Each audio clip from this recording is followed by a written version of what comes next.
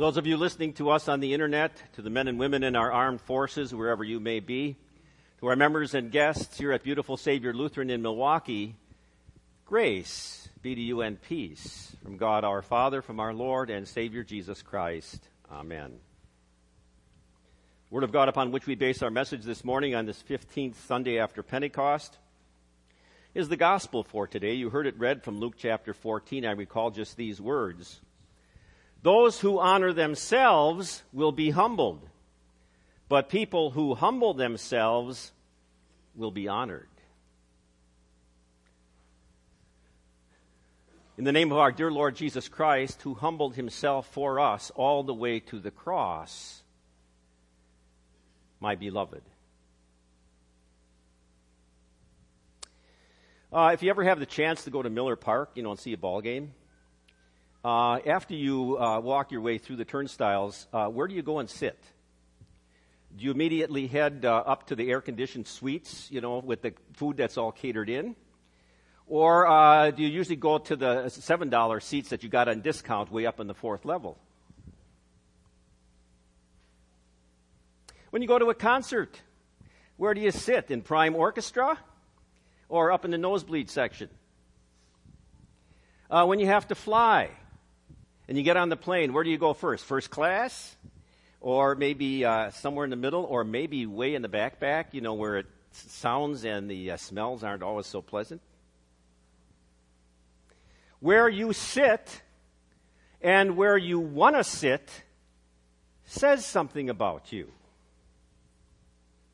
Way back in the days of monarchies, when there was a king and a queen, they would have a throne room, and they would sit on the thrones way above everybody else. They would sit there above everybody else. Most of the people that came in didn't have any place to sit at all. They would just bow down. Believe it or not, I don't know if you believe this story, but I took a trip out east years and years ago and saw some of those colonial churches, the old ones, Benjamin Franklin, George Washington went to. Believe it or not, way back then, they had pew dues. You paid to sit and the people with the most money, they got the pews up front. And there was even a little gate that locked everybody else out. When they weren't there, you couldn't sit there. And it usually had a plaque on it with your name. So the rich people all sat up front, the poor people. I always wondered, how did the people feel when the ones with those reserved pews up front came walking in? And I wonder how the rich people who had those pews reserved for them, how they felt. Hey, we bought it, we earned it, we deserve it, it's ours.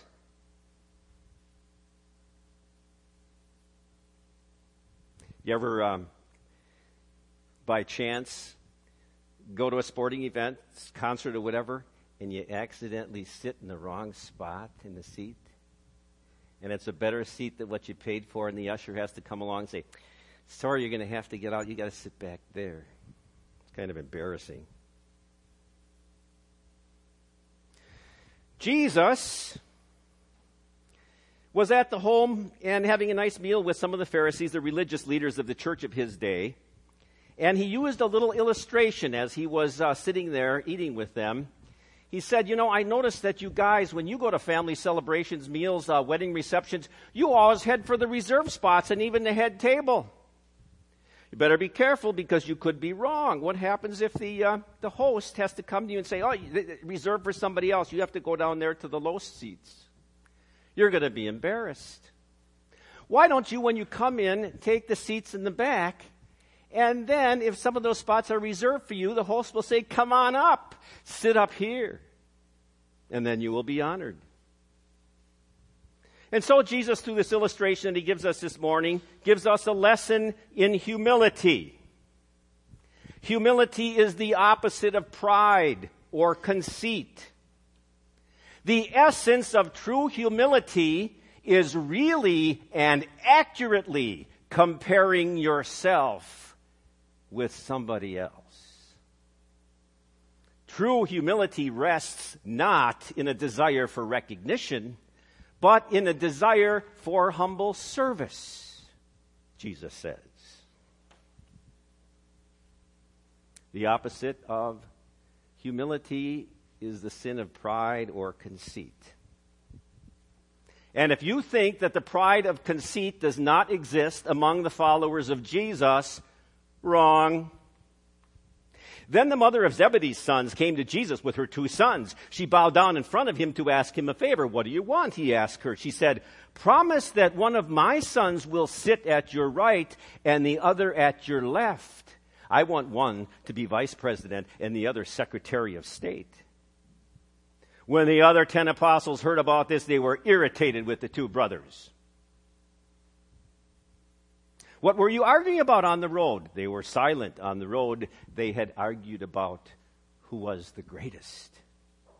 Then a quarrel broke out among the disciples. They argued about who should be considered the greatest. "I want a better position than you." Oh, the sin of pride and conceit shows itself in all of our biases and prejudices whenever we consider ourselves to be better than somebody else. And isn't it true that we rank ourselves with others in all sorts of different ways? Gender and race and skin color and culture and hygiene and clothing and neighborhoods and education. And the list goes on. Now, be there no mistake about it, there are differences between people. People are different. To say that that's not true would be to deny reality. Jesus once said, "The poor you will always have with you." Just think of that. No matter what you do, no matter how many welfare programs come, you're always going to have the poor, and the poor are going to be different from the rich, and the middle class are going to be different from the poor. But before elevating yourselves above someone else as superior or better, you better sit down and ask yourself how you got to be where you are, who you are. I mean, none of us planned our birth. You didn't plan who your parents were going to be. You didn't plan the place that you were going to be born. You didn't plan the school that you were going to be going to. You didn't plan the house that you would live in. And you certainly did not plan the special talents that God gave to you, those special gifts. So everything that you really have and everything that you are is a gift from God. And believe it, in my ministry, I've seen a whole lot of people who had very few talents or gifts that God gave them, but they used them to the max and they accomplished great things. And I've also seen people who had many, many gifts, and they didn't use them at all, and they accomplished very little.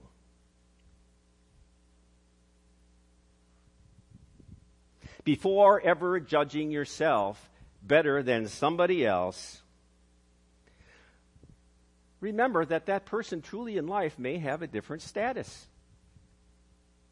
There's somebody around you that has less money than you do, that doesn't have as nice a car as you do, that doesn't have as nice a house as you do. There are a lot of people that are in different ranks and different status in life. But in God's eye, we all have the same value and worth.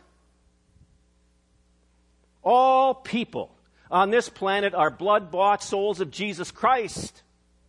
God was in Christ reconciling the world unto himself. He came to rescue all. That's why St. Paul says in God's eyes there is neither Jew nor Greek, slave nor free. They're all of the same value, priceless in God's eyes. Now, as I mentioned early in this service and maybe a sermon, maybe you wonder what I'm talking about. If you really want to compare yourself to somebody, according to rank, why not compare yourself to Jesus Christ?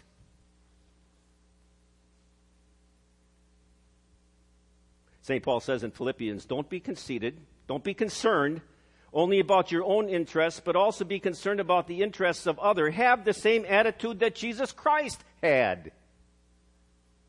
Certainly was a different status and rank when he stood before Pontius Pilate, the governor. Different status and rank when he stood before Herod the king. Different of status and rank when the soldiers nailed him to a cross.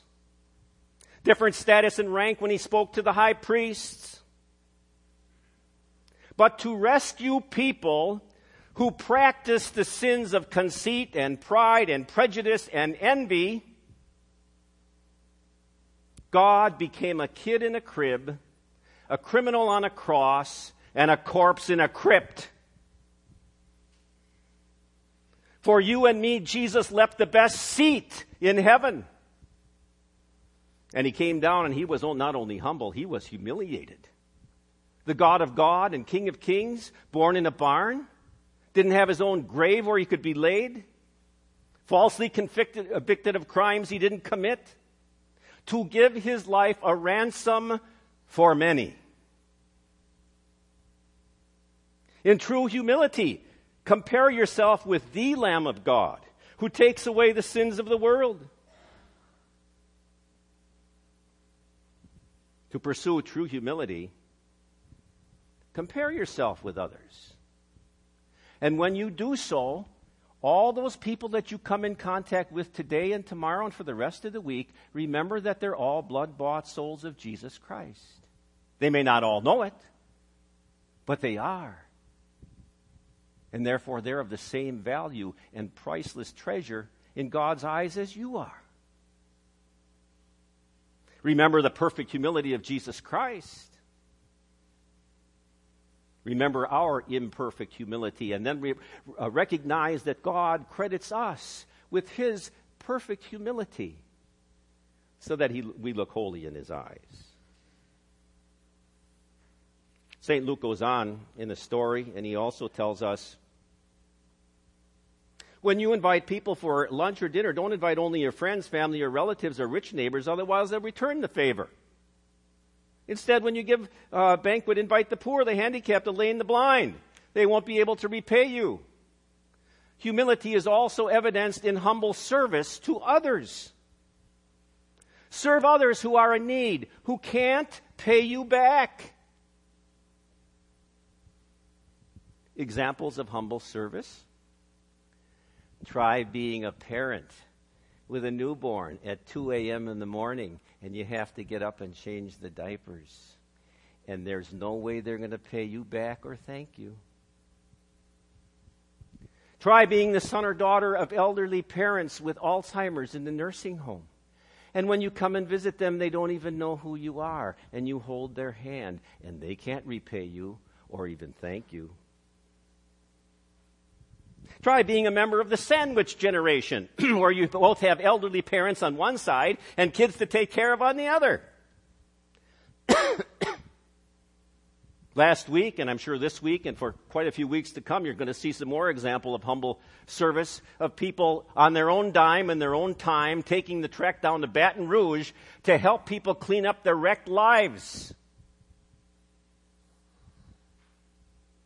We got a lady in our neighborhood, never ceases to amaze me. I see her out there probably every other day when I'm on the way to work, maybe home. She has taken it upon herself a radius of about a 2-block area around our neighborhood to clean up the place. She regularly shovels the snow away from the fire hydrants in winter. And she regularly rakes all the leaves away from the sewer after a heavy rain. And she picks up all the garbage, and she doesn't get paid for it, and I don't think there's hardly any people who ever say thank you. What humble acts of service do you have penciled in on your calendar for this coming week? What seats do you sit in?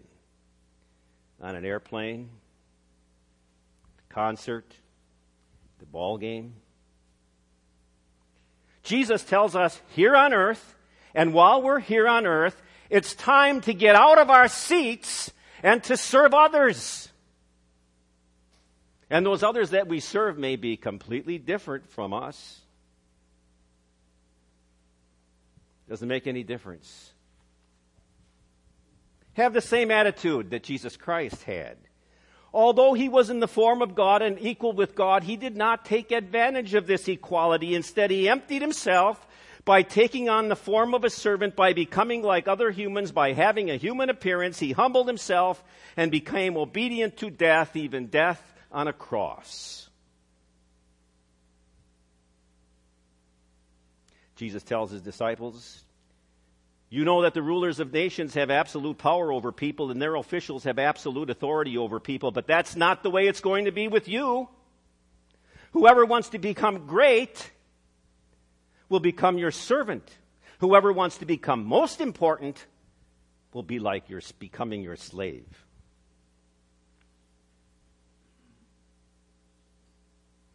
Jesus said to them, Matthew 19, I can guarantee this truth. When the Son of Man sits on his glorious throne in the world to come, you, my followers, will also sit on 12 thrones, judging the 12 tribes of Israel. And everyone who gave up homes, brothers or sisters, father, mother, children, or fields, because of my name, will receive 100 times more and will inherit eternal life. However, many who are first will be last, and many who are last will be first. We await that grand and glorious day when our Savior returns, when he says, come up here, sit here. And this seat is not for sale. It's only by divine invitation through faith in Jesus Christ. Amen. Please stand. The peace of God, which passes all understanding, shall keep your hearts and minds through faith in Christ Jesus. Amen. We confess our faith in the words of the Apostles' Creed. I believe in God the Father Almighty, maker of heaven and earth, and in Jesus Christ, his only Son, our Lord, who was conceived by the Holy Spirit, born of the Virgin Mary, suffered under Pontius Pilate, was crucified, died, and was buried. He descended into hell. The third day he rose again from the dead. He ascended into heaven and sits at the right hand of God the Father Almighty. From thence he will come to judge the living and the dead. I believe in the Holy Spirit, the holy Christian church, the communion of saints, the forgiveness of sins, the resurrection of the body, and the life everlasting. Amen. We take this time now to gather our tithes and our offerings and our connection cards.